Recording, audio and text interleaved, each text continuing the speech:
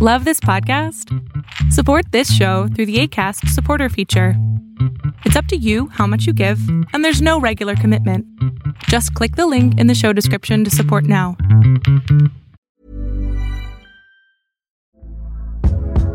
Hey there, it's Michelle Norris. I'm host of a podcast called Your Mama's Kitchen. When I travel, I'm usually looking for a way to find a taste of home when I'm not at home. And one of the things I love to do when I am at home is entertain. And Airbnb allows me to do that. When I was in California recently, I rented a house that had a great kitchen. And when we were sitting around the table, we were all thinking, we're in someone else's house. Someone could be in all of our homes as well.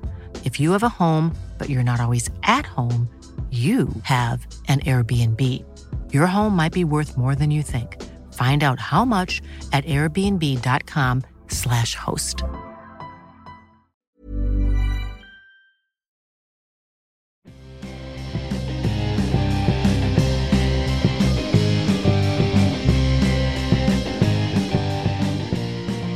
Hello and welcome to the Near and Queer to My Heart podcast. I'm your host, Amanda G. Bring in the energy, bring in the good vibes. Thank you so much for tuning in. Thanks so much for being here. We have a great episode for y'all today. We've got Sarah Kennedy. She's a comedian out in New York City, from New Mexico, in New Mexico right now. We'll hear about her journey and so much more. I love this episode because we first started talking when I hit record. And it felt like she and I were old friends. Like we were just sitting at a bar shooting the shit. We were riffing off each other. We were laughing at each other's stuff. We had a good time. And we hope that y'all enjoy this conversation. And stay tuned at the end of the episode. Sarah was nice enough to share a clip of her stand-up with us. So stay tuned. You can check out her stand-up since we can't really do shows right now. So that'll be fun. Get some LOLs in there. And a few random things before we get this episode kicking off. We would love your recommendations for queer things to watch. I just watched The Prom on Netflix last night. I loved it. I cried my eyes out for a number of reasons. One, it was sappy, and I love sappy stuff. Two, it had such an amazing cast. You had Meryl Streep and Nicole Kidman and James Corden, Tracy Ullman, Kerry Washington. You had so many wonderful people in this movie, directed by Ryan Murphy, who does all the American Horror Story stuff. And I love that all of these actors felt it was important to tell an LGBTQ story in a mainstream media. And the more we have that, hopefully, the better the world will be, the more understanding and tolerant and wonderful the world will be for queer folks everywhere. So I really do appreciate that aspect of it. But maybe you didn't like it. Maybe you loved it. Let us know on our social media. Twitter, Queer to My Heart, Instagram and Facebook, Near and Queer to My Heart. And one more quick announcement. We have been working really hard on our merch website. We're at TeePublic. That's TeePublic. The link's in the liner notes, and it's all over our social media. So look up Near and Queer to My Heart there. We have some really cool new designs. We got a sturdy lesbian lumber design. We have an owl, an older, wiser lesbian design. And then we have our logo, Queer Heart, our unicorn. We have him in different colors and different states of being. So check all that out. If you want some cool shirts or magnets, and also to support us at the same time, it's a win-win, just like this episode. So we're going to get to it. Let's welcome Sarah Kennedy. Hello, so we're here with Sarah Kennedy, who is a comic currently out of New York City, but is in New Mexico right now. Oh yeah, nailed it. Yeah. Hey, Sarah. Hey, thanks for having me. Yeah, absolutely. Thanks for being on the podcast. Super excited to pick your brain about a million things. Just wanted to first start off by how's New Mexico right now? What's going on there? It's wild. Okay, so New Mexico, everybody knows, is a desert. And I'm sure everybody has like a Roadrunner Coyote cartoon kind of image in their head about what we look like. We are currently covered in snow entirely. Because the world is not ending. No. Yeah.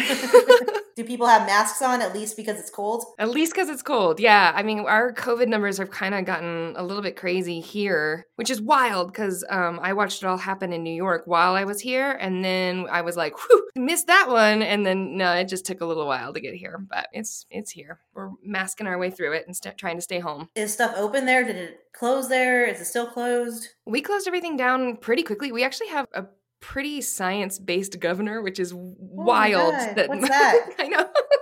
It's wild that has to be a thing that can maybe set your governor apart from other governors. But she really believes in science. And so she shut everything down right away. And she's been really, really, really like careful about what she opens and when she opens. But I think everybody else in the state got too mad at her, and she got really pressured to open things up a little bit faster. And so she did. And then here we are. That's how it is. Because I'm in Louisiana, so I'm in New Orleans, and people don't believe me, but we have a Democratic governor who actually got reelected by some miracle. He almost lost to basically like a baby Bob Dole.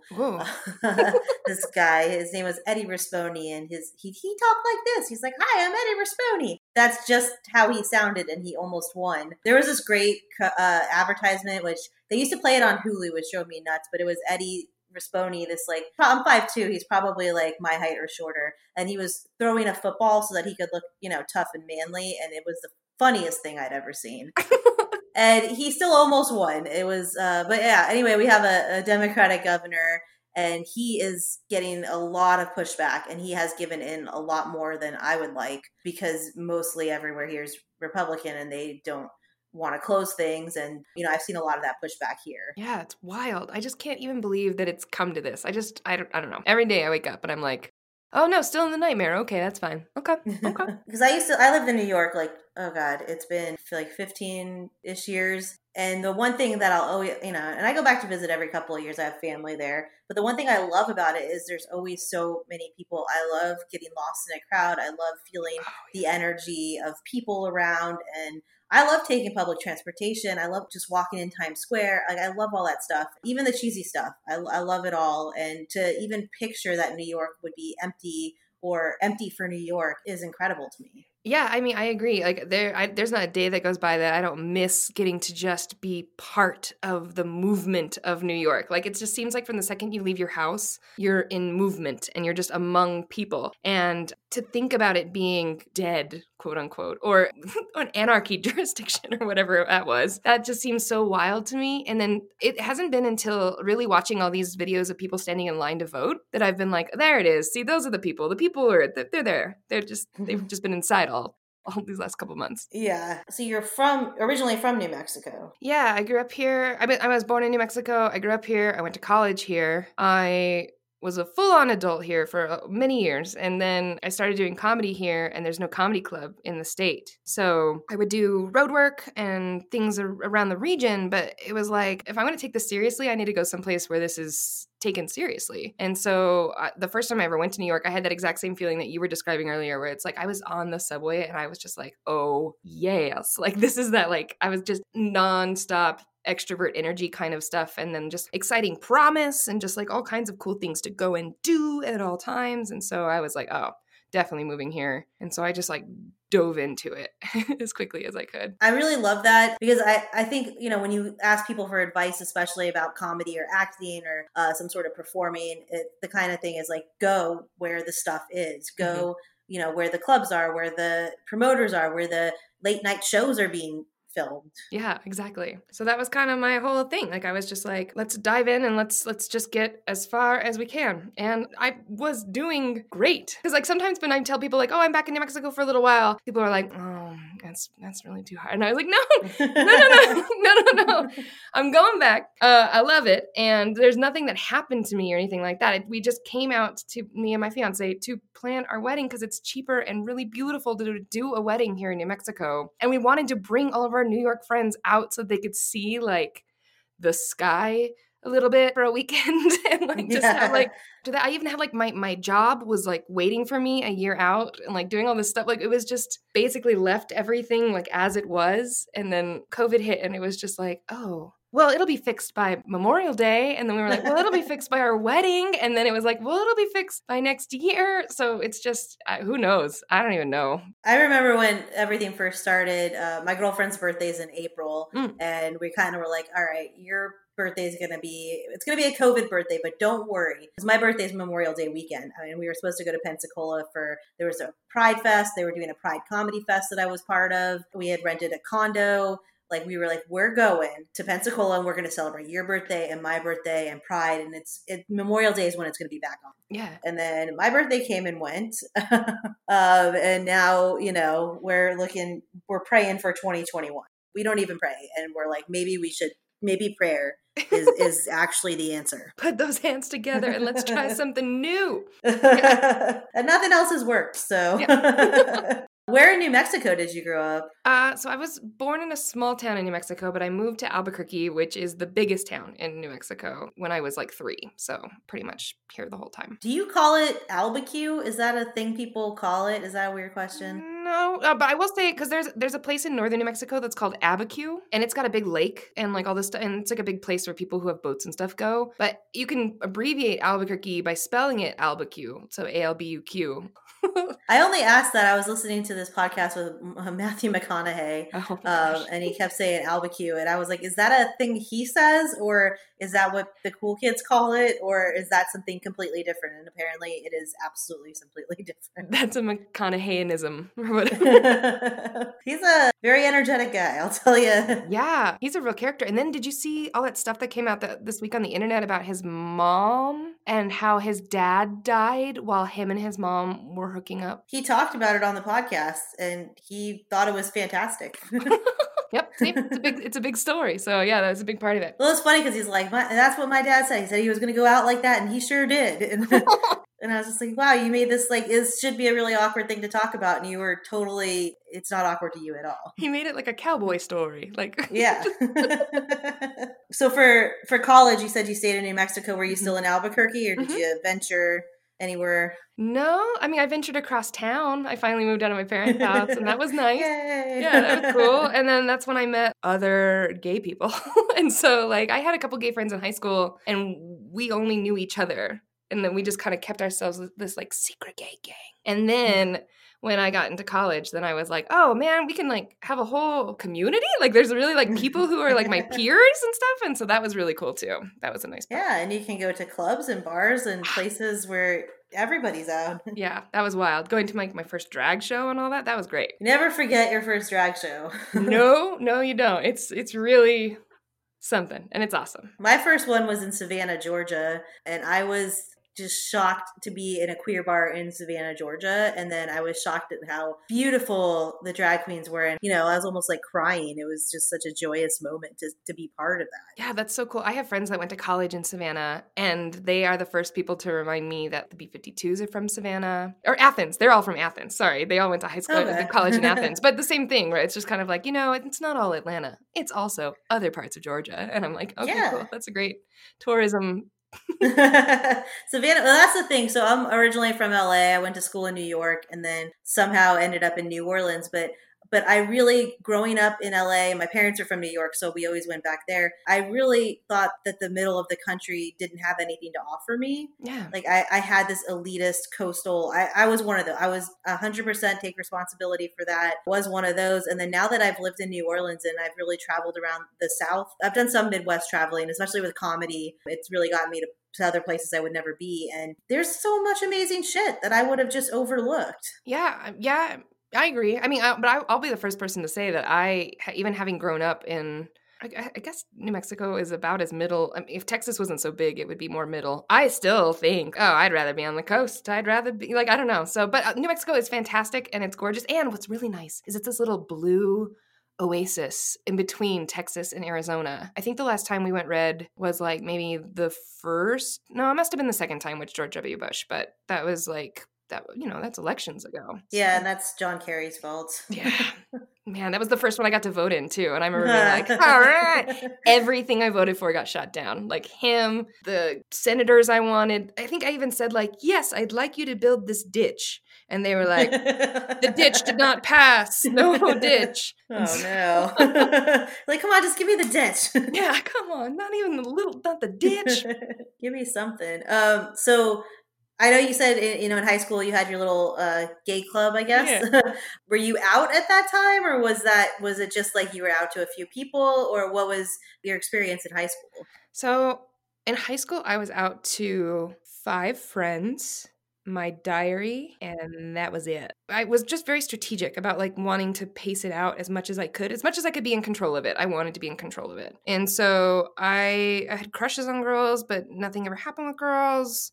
I just would go home and like my diary was just a place where I would leash the gay of the day. And I would just go through like, well, today was the day that Christina looked at me weird. And then also, do you think that maybe Xena is maybe gayer than you thought before? And then you'd go to like, and I was like, and so it was, and I would make collages of things where it's like, oh, Hedwig came out on DVD. I need to see that movie. And like, just keep, it was like an ongoing encyclopedia of personal and pop culture gay, just as much as I could keep it. And then when I started telling my close group of friends, and then they were like, us too, I was like, that's cool. That's the way to do it. And then it wasn't until college when I had my first girlfriend, and how I ended up knowing since I was like 9 years old. We played softball together when I was in fourth grade. Oh, of course. I love the stereotypes. Oh, yeah. Oh, it's the best. And it's because Albuquerque, even though it's the biggest town in New Mexico, it's not the biggest town anywhere. So you know almost everybody around here if you're from here. That's also a very interesting way to go through coming out. So, but it's so funny because I remember when I was not out in high school, there were just a couple girls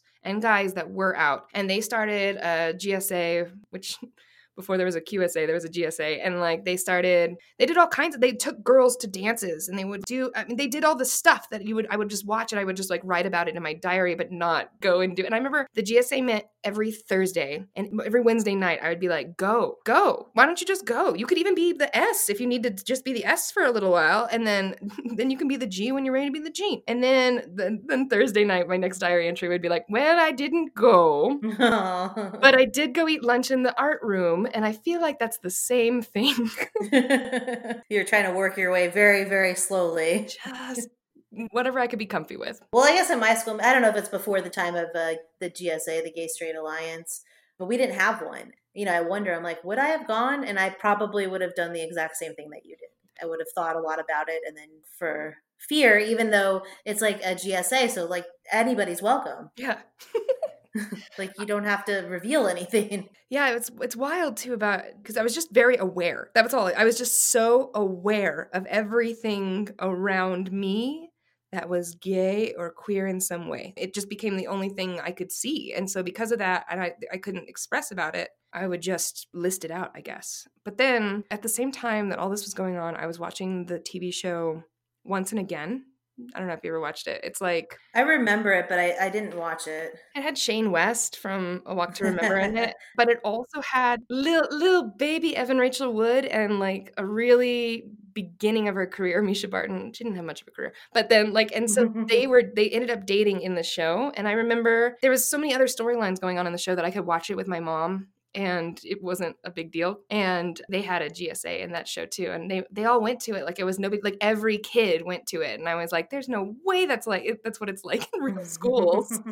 I would just kind of keep an eye on who do I think is going to go today? Well, I'm sure it'll be that girl from the soccer team. And I bet it'll be that other girl from the soccer team. And I'll think about it and I'll eat in the art room while I ponder.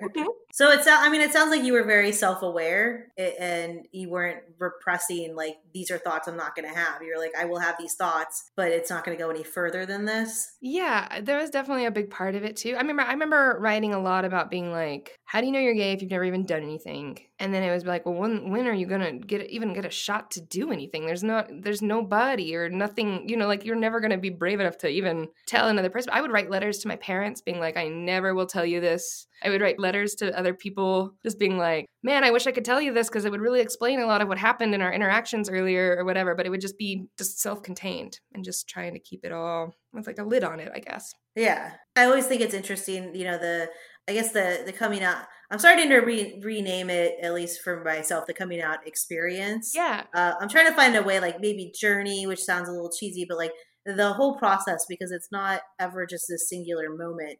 It's always, there's layers and there's a time where you're like, I'm going to do this. And I kind of did it and I pulled back and I, took these steps, but I didn't take these steps. So, I always think it's interesting, everyone's thought process and then kind of where they're at emotionally, where they're at with religion or all the different pieces of the puzzle. Yeah, definitely. And for me, it's wild. Like I grew up in a church that was a community stalwart type of church where it was a social space without being a mega church. So we were almost like the last wave of like small community churches in my neighborhood. And I grew up with a lot of kids my age who also went there. I went there for preschool. My parents ended up maintaining it. They were the groundskeepers of my church growing up. So I was there constantly. And I got to see all these like extra texts and extra things that people who just went on Sundays never got to see. And I loved it. I mean, because I like basic trivia and pop culture stuff or whatever. So I just banked whatever I was reading when I was bored at church. And so it got to be the point where I was thinking about going to like theology school as a grown-up and maybe being a pastor as a grown-up. And then my parents were just like, ooh, no. And I don't know what it was because it was before I came out to them. So they were probably, I don't know what it was, but they were just like, maybe it wouldn't be a good match for you. But why did they think that? Usually people would be like, great, be a nun, be a pastor. Like they, honestly, our church, because they were the groundskeeper of it, and then because we were always there, we also just got really, really involved. So like my mom ran the middle school communion thing that I did every week, and then my dad became like the president of the council at one point, and then they just got to know our pastor on a level where he became very human to them, and they were like, oh, you're like a jerk. Like you're like an egomaniac jerk. And so then they were like, oh, that's what pastors are. They're just like a bunch of narcissists who think that they know what God has in store for other people. And I think that ruined them on so many aspects of just like even believing in something bigger, but definitely on the idea of like what pastors are supposed to be to other humans, like in their community. So they're feeling this way and you're like, I want to be one of those guys. And then they were like, oh, no. So that was nice. I think they probably saved me too, because I bet if I had gone through that kind of stuff, and then at the same time that I was figuring out stuff about myself, or like just a little bit on a delay after I'd figured it out, I would have been terrified or whatever. I don't know. So it was good that I probably went in a different direction. Yeah, well, it would have changed the trajectory of your life, and that could have resulted in repression, or because becoming a public figure in that way versus becoming a public figure as a comedian, there's different expectations. Oh, absolutely. Yeah, absolutely. And I think it would have I probably would have stayed. I don't know a lot of people who like get off the bus in New York with 2 bags and they're like, where can a nice young pastor get this start in this town? Penn Station. Right, exactly. You can get a start just at the station. Someone might listen. You can trick a tourist or two. You're going to want to print some pamphlets. That's also great that as a female identifying person that you saw that as an option, because a lot of religions, that is a male profession, I guess if you want to call it a profession, but that is not a space for female folks to be. Yeah, definitely. And I think, because I grew up Lutheran, which is Catholic light. So you get a lot of the historical Catholicism, but you don't get any of the full-on guilt and the like culture of Catholicism. Like I could watch The Exorcism and not feel like I've done something wrong. So, and then all of my like youth leaders and stuff growing up, they were all women, and pretty much everybody but my pastor all through my, like, this is so weird. This is now becoming like my faith journey as well as my growing up in my church. Almost everybody who like had some sort of touch point in me learning anything about the church was a lady. So it never even occurred to me that a girl couldn't be a pastor until right when my family left our church, that we got a girl pastor. And then people pushed back on it so hard, wouldn't let her do the main services and would just talk bad about her and like all kinds of stuff. It was wild. And I remember being like, thank goodness I don't go there anymore. I couldn't stand to watch something devolve like that. Yeah, just because she's a female, all of a sudden she can't do the same thing as that other dude did that nobody seemed to like in the first place. Right, or that all the ladies had been doing already, but just in a more private school teachery way instead of the front of the, like a nurse way, not a doctor way, if that's a good metaphor for it. But. Yeah, no, totally. Your parents left before she came in? Was there a reason that they left the church?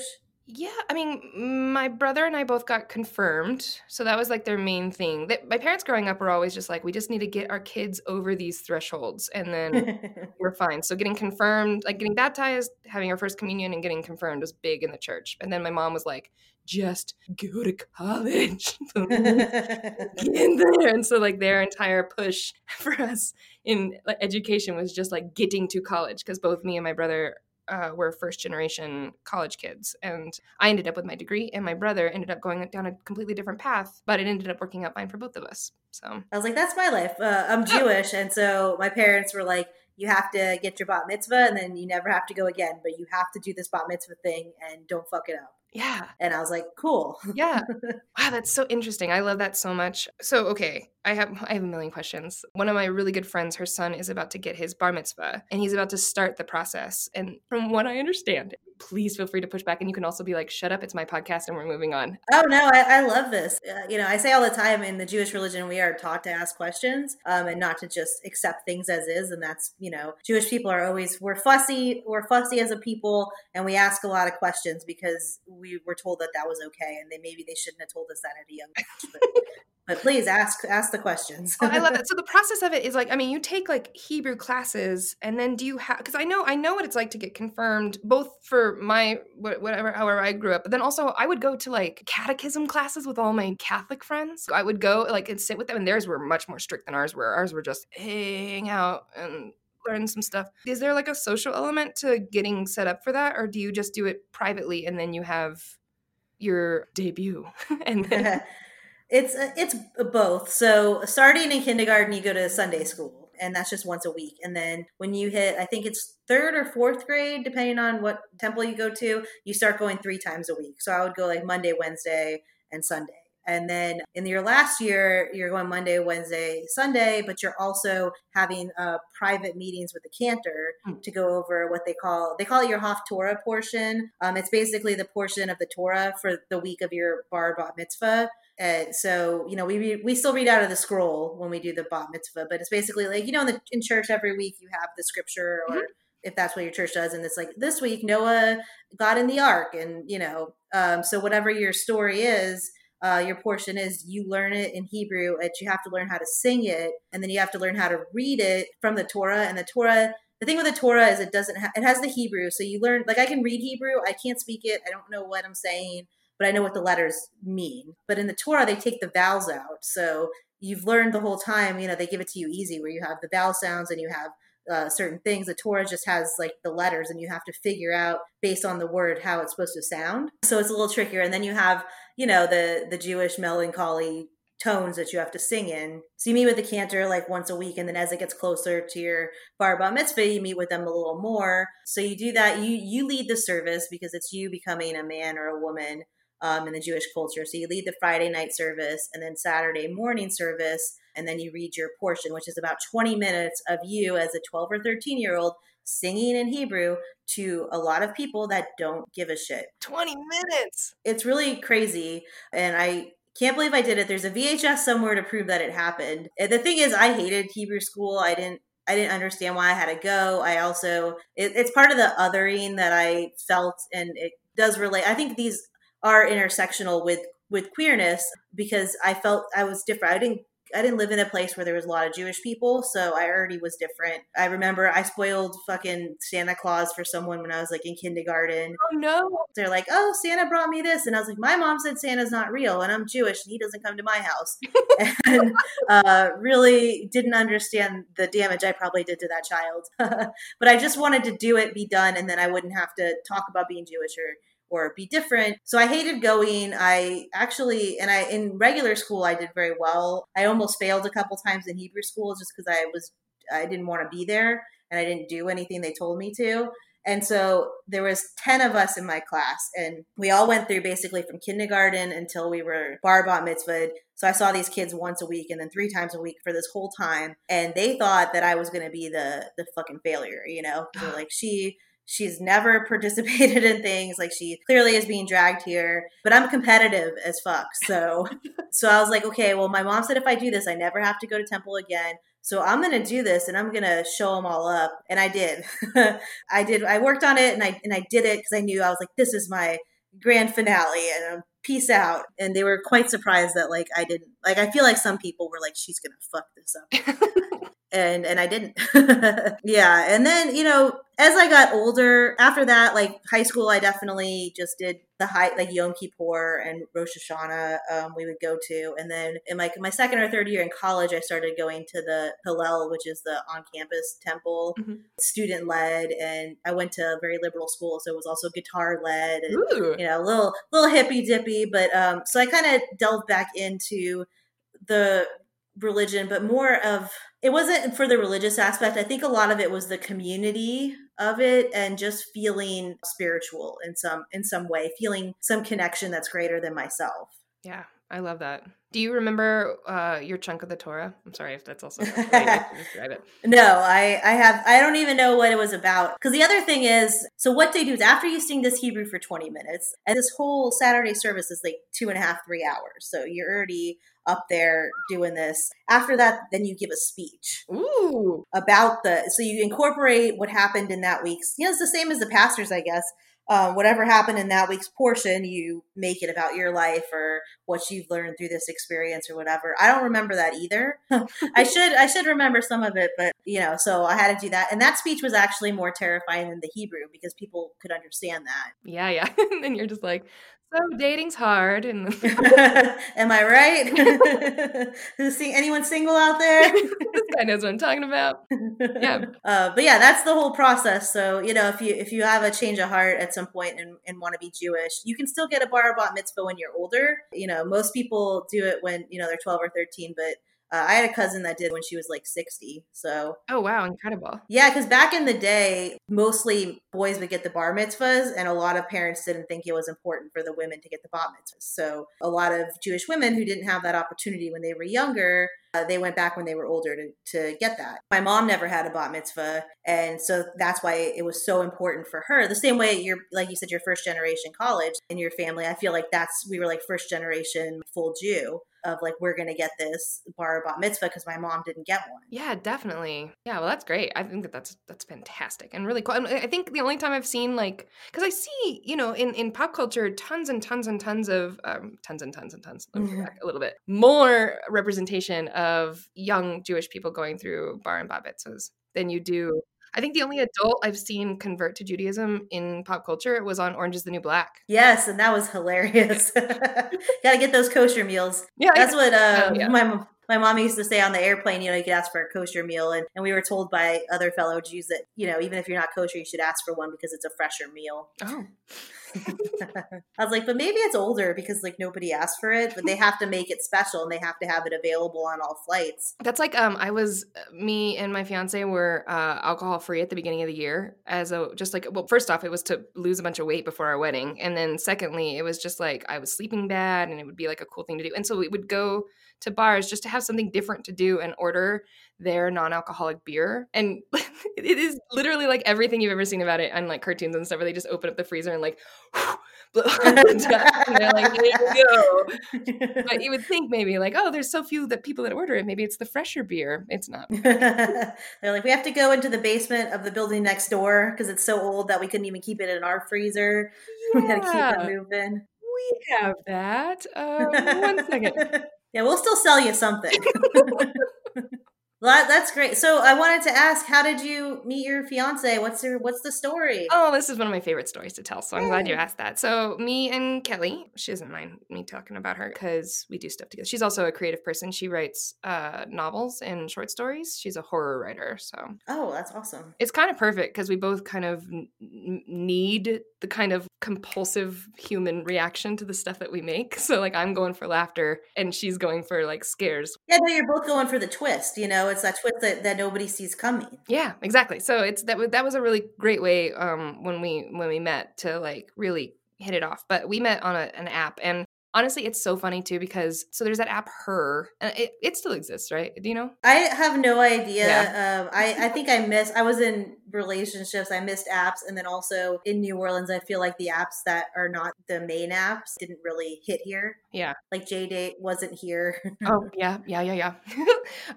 So that was kind of the thing. I mean, when I was in New York. And I started being on the apps for literally just as long as it took me to meet a couple girls and then Kelly, but it was like nothing. And this app, which eventually became Her, which now we have no idea because we're both in relationships, still exist or not. Their beta was called Datch, which was supposed to be a date and hatch, but it did not sound like that was what the portmanteau was supposed to be. I was like, I don't know how I feel about that. Right, I didn't care for it, but it did say that it was like woman oriented, and that sounded great. It's so funny too because I was working at the Apple Store on Fifth Avenue at the time, which is ooh, fancy one. busiest one in the world and one of the only ones that's 24 hours or whatever. And so she lived in the Upper West Side because she was going to Columbia. And there would have been because at the time I lived in Greenpoint. So there would be no reason for us to have ever matched up if her job wasn't in Midtown also. So like we would just be on our breaks and then be like, bloop, there's that person. And then we'd be like, okay, cool. And then we started chatting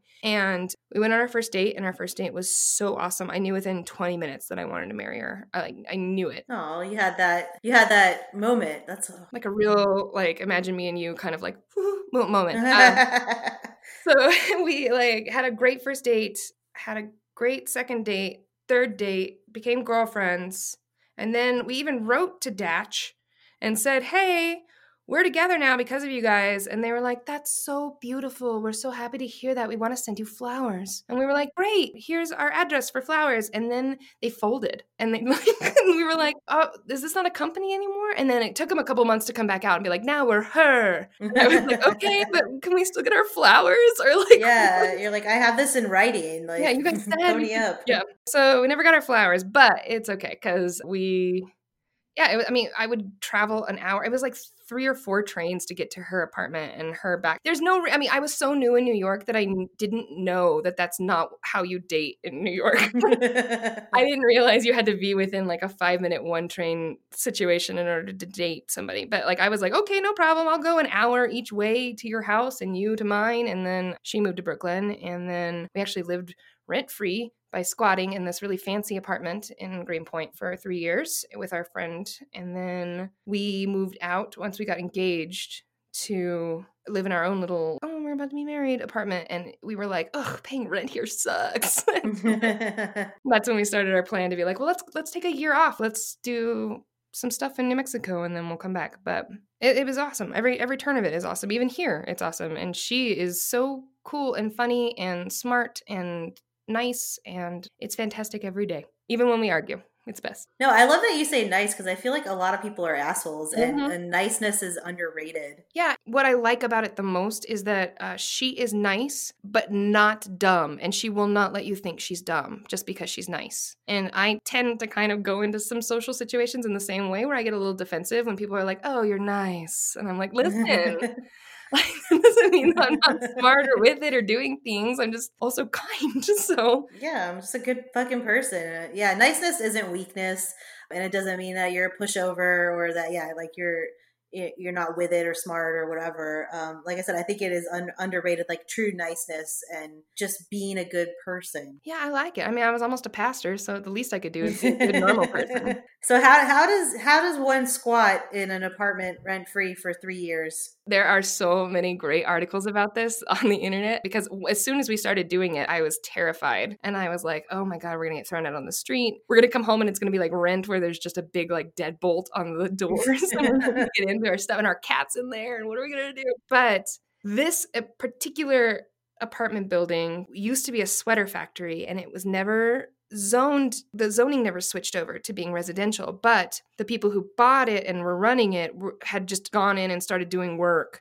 Like, we're going to turn this into a residential zone. And then because Greenpoint had kind of gone through the same thing that Williamsburg was going through at the time, there was maybe some loft law that was about to happen there. And this apartment complex never qualified for loft law, but they just kept renting it out and just acted like they were like the rest of the apartments in the neighborhood. And so my friend lived there and just paid rent like normal. And then the landlord was just this hated man who ended up getting kidnapped in the middle of the night. And then you can look him up too. So he got kidnapped in the middle of the night, and there's like security footage of him getting thrown into a van. And then he ended up getting suffocated to death because the people didn't know who they were dealing with or what was going on, and everything went crazy in the van. And so then the people who kidnapped him threw him in a dumpster and lit it on fire.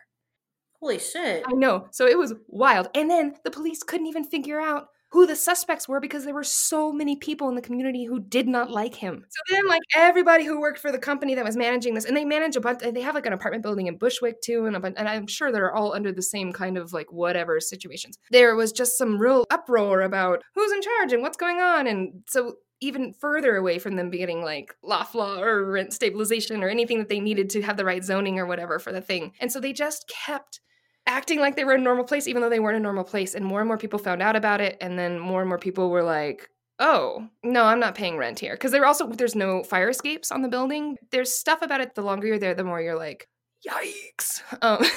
And so You're like, I am risking my life, so this better be rent-free. yeah, exactly. And then but it's got like the best roof in all of New York that I've ever been on. You can see the entire skyline from there. It's an easy walk to the G train and a fairly easy walk through the park to the L train. Like it's the best. And I'm sure at this point now there are people who are listening who are like doing all the coordinates and being like, yep, there it is. And they're going to just go and run in. And well, yeah, the G train has like 4 stops and I still don't believe it exists. So that narrows it down a whole lot. I'm like, oh, a train that goes from Brooklyn to Queens, go fuck yourself if you're not real.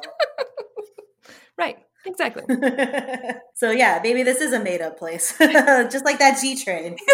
Yeah, it was a magical place where no rent was necessary. In New York, yeah. New York City, yeah. So that was wild. And part of it was just, why don't we have like a really cool life story? So all 3 of us, me and Kelly and our roommate Brett, we were like, this is at the very least the coolest life story, if not setting us up for just a world of hurt at some point. So wow, I'm glad I asked that. I almost like glossed over that. And then I was like, no, wait a minute. I have to ask about this. That's wild. Yeah. I mean, it's still there and still not really run the right way. So if you hurried now, you could get there. It's a 3-bedroom loft. What? Yeah. I'm considering it. Maybe I'll wait till after winter. Yeah. I did want to ask, because I know you said you started comedy. I'm totally switching gears, by the way, because I do want to ask about how you got started in comedy. If you wanted to be a pastor, then was there this desire to do public speaking, to perform? What made you decide, hey, I'm going to get a microphone and do stand-up comedy? And then how was that path? I always, growing up, was in plays in school and church and everything. Like I have no problem with public speaking. I even had a teacher one time that was like, Sarah, do you even get nervous before you go on stage? I was like 4th grade or something. And I was like, no, not even a little bit. And she was like, that's not good. But I was like, why not? I love it. It's my favorite thing in the whole world. And so then, but I remember when I was in 4th grade, I was obsessed with Reba McEntire. And I thought for sure I was going to be a country singer. Like I really wanted to be a country singer. So when I was in college, I got pretty good at guitar and I performed musically and I have an okay singing voice. So that wasn't really doing anything. And it was just kind of a way for me to goof off when I wasn't at work or whatever. And then I met a boy at a party who was boyfriends with the host. And she was running around talking with everybody. And so I was kind of just trying to make him not feel left out. But he was hilarious, and it turned out he was hilarious because he was a stand-up comedian. My mind was blown because I was like, how does this happen in this city where there's not even a club? And he was like, oh, we do our own shows. We just put them on in bars and in theaters and stuff. And I was like, oh my God. Well, I could do that. Literally a week after meeting him, I went to a show, and it was in a bar that nobody was there. And I was like, oh, this is like telling jokes in the woods. I could do this. This is so easy. And so I was like, I'll do it next time. Please let me try it next time. And he was like, oh, that sounds great, because this will be a great way for us to get some people to come see the show. And so in the 2 weeks between shows, I told every human being that I had ever met that I was about to try stand-up comedy, and they all came. Like my parents were at the first time I did stand up. My whole group of friends were there, co-workers, the soccer players from high school, like everybody, like people like really, really came out. And that's a different situation than an empty bar, but it was still really, really fun. And actually, I think my first time doing stand up is on YouTube, and I usually share it on my Comedyversary, which is in August. But I have mine on YouTube, but it's private. Oh yeah.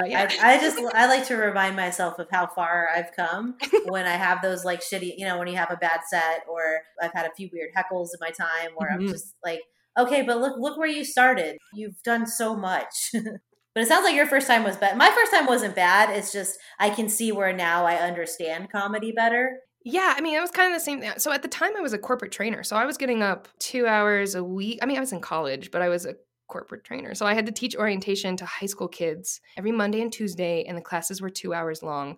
And so I was doing, you couldn't even imagine the funniest jokes that were corporate and so lame. But I was doing them every single week. So I felt somewhat comfortable. But then my material just was garbage. Like things that I thought were universal were not universal. Yes. And so that is the part where when I look back on it, and I'm like, why did you think that everybody did that? Like, stop. But that's how you learn. You get up in front of a bunch of people and you're like, what's the deal with? And they're like, there's no deal with that. There's no deal. Like, yeah. Cool. Got it. I know you kind of talked about it briefly before, but was there like a moment when you're like, I have to go to New York now? Was that, or was it just kind of a thing over time? Well, yeah, I mean, I did stand up for 5 years here in Albuquerque, and I don't know, I felt much more like a community manager than I felt like a performer. So like I was trying really hard since it was so DIY to just be like, you could do it too. And like trying to like really create a scene and get a community going. And that took so much energy. And I started dating another comic, and they were great. And we had like a really great show for over a year. And then we broke up, and it was like so hard. And then I tried to do the show by myself, and they were trying to do stuff by themselves, but it's a small scene. So then it was like, we can't hate each other and be around the same people all the time. Yeah. And then I dated somebody else and went through a bad breakup then too. And I was like, you know what? If there's nothing tying me here, the best thing I could do is just use this as an opportunity. And so I just scooched out there and stayed with my friend Brett, who was out here in New Mexico. He had moved out to New York to do film work, because you can do film work in New Mexico. And I think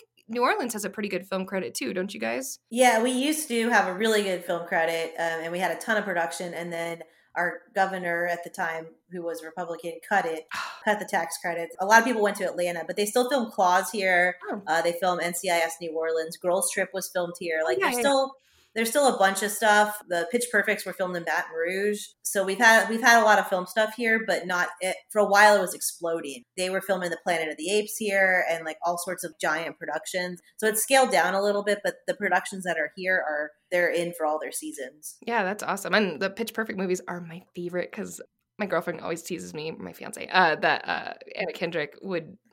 She's like, if I ever meet Anna Kendrick, I'm just going to beat her up. And I'm like, you can't do that. Not Anna Kendrick. Leave Anna alone.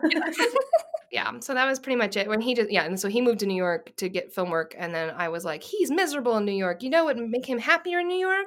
Me. And so let him have a friend and to do my stuff and get everything started out there too. So that's awesome. Yeah. Well, congratulations on everything, and on the wedding that hasn't happened yet, but will happen at some point soon. Sorry, all the plans got delayed, but I think not everything, but a lot of things are going to end up better. Like you're going to have a different wedding than you had envisioned, but it might be better. It might be a little smaller, have, people that are closer to you, or, have a different venue or theme or whatever. Like I think everything's going to turn out fantastic and wonderful. Thank you. And same for you. I think everybody's headed in a good direction. We just got to get over this hump. Yeah, we are so close to being over the hump. So let's hang on.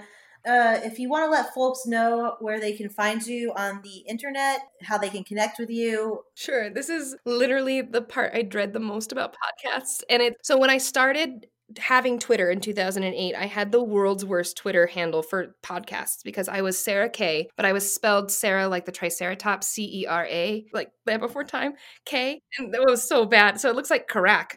Had to do that. So I was like, no, we're not doing that anymore. It ruins podcasts at the very end. We're going to get a new one. So then I was thinking Sarah K Comedy, because sarahkkcomedy.com is my website, which is in dire need of a refresh. But Sarah K Comedy is already taken by another Sarah K, who is doing very well at comedy, and good for her. So follow her on Twitter at Sarah K Comedy. I am Sarah K, and then the rest of the word comedy. So Sarah K Comedy. So it looks like Sarah Comedy. See, so K is part of comedy. Okay. It's so bad. Okay. I'm going to get another one. I'm going to find another one, and it's going to be real good. And for now, on both Twitter and Instagram, it's Sarah Comedy. And we'll post that on our socials and also on our liner notes. So y'all don't have to write that down. We'll have it written down for you.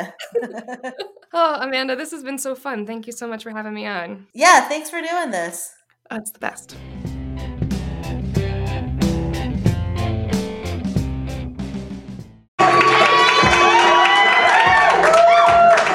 Oh my goodness gracious, you guys. Okay, we're going to spend some time together, so it's very important that you know this about me. All right, I am like a fine dessert. I'm like tiramisu. All right, because I am layered, I am soaked in booze and coffee, and I am filled with ladyfingers.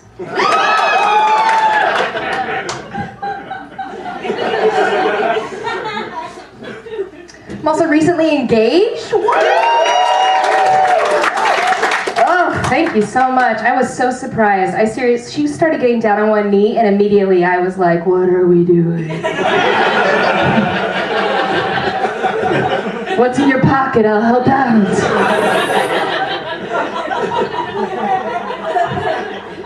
We had an engagement party. It was the first time she got to meet all of my... it's a woman. I don't know. Our engagement party was the first time she got to meet all my gay lady friends from college. And all my gay lady friends, I was so nervous for her to meet them because we have had this really strict hose before hose rule. Didn't want to mess it up. It's so crazy. My gay lady friends, a lot of them are having kids right now, and it blows my mind. And not because I think that they'd be bad parents. I think that queer women will actually be the best parents because they've got a lot of experience messing with sticky toys. It blows my mind that my friends have kids because we used to do the craziest stuff together. We used to go to the strip club together as feminists.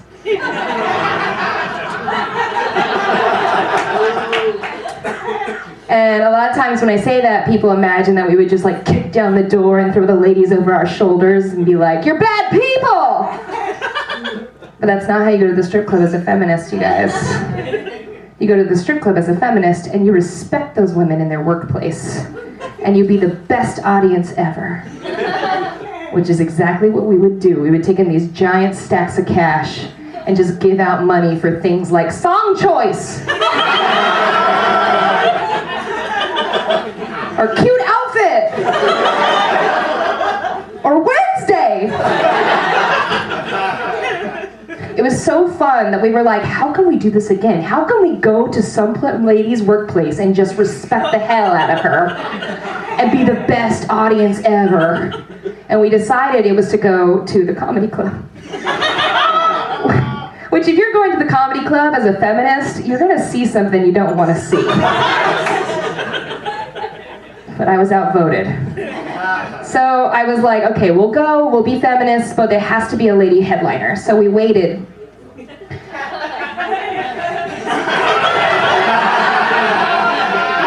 We waited.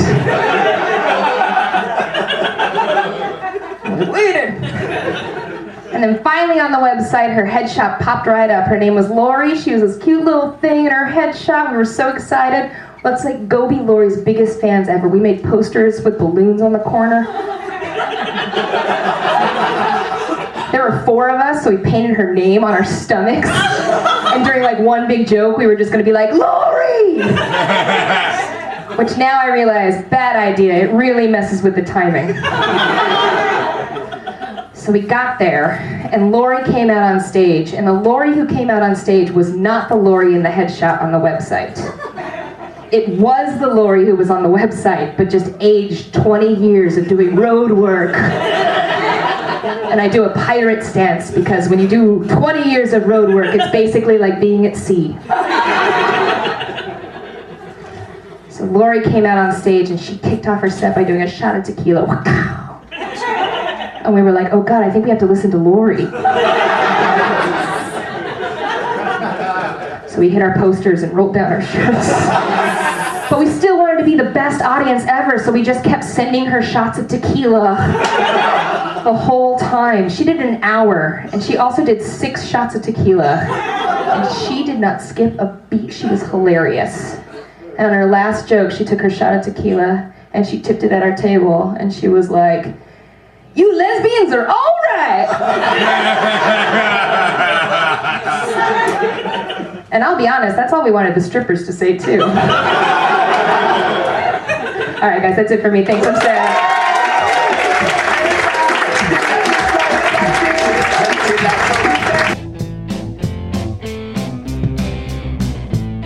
Thank you to our guest, Sarah Kennedy, for sharing her world with you.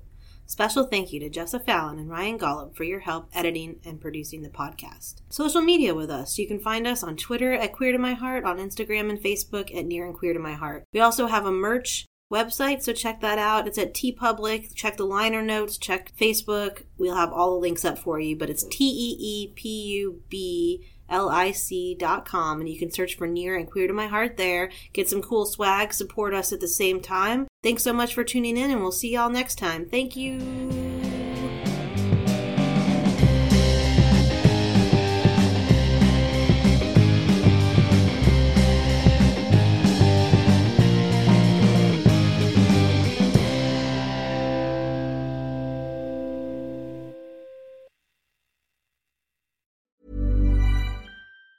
Hey, it's Danny Pellegrino from Everything Iconic. Ready to upgrade your style game without blowing your budget? Check out Quince. They've got all the good stuff, shirts and polos, activewear, and fine leather goods, all at 50 to 80% less than other high-end brands. And the best part? They're all about safe, ethical, and responsible manufacturing. Get that luxury vibe without the luxury price tag. Hit up quince.com/upgrade for free shipping and 365-day returns on your next order. That's quince.com/upgrade.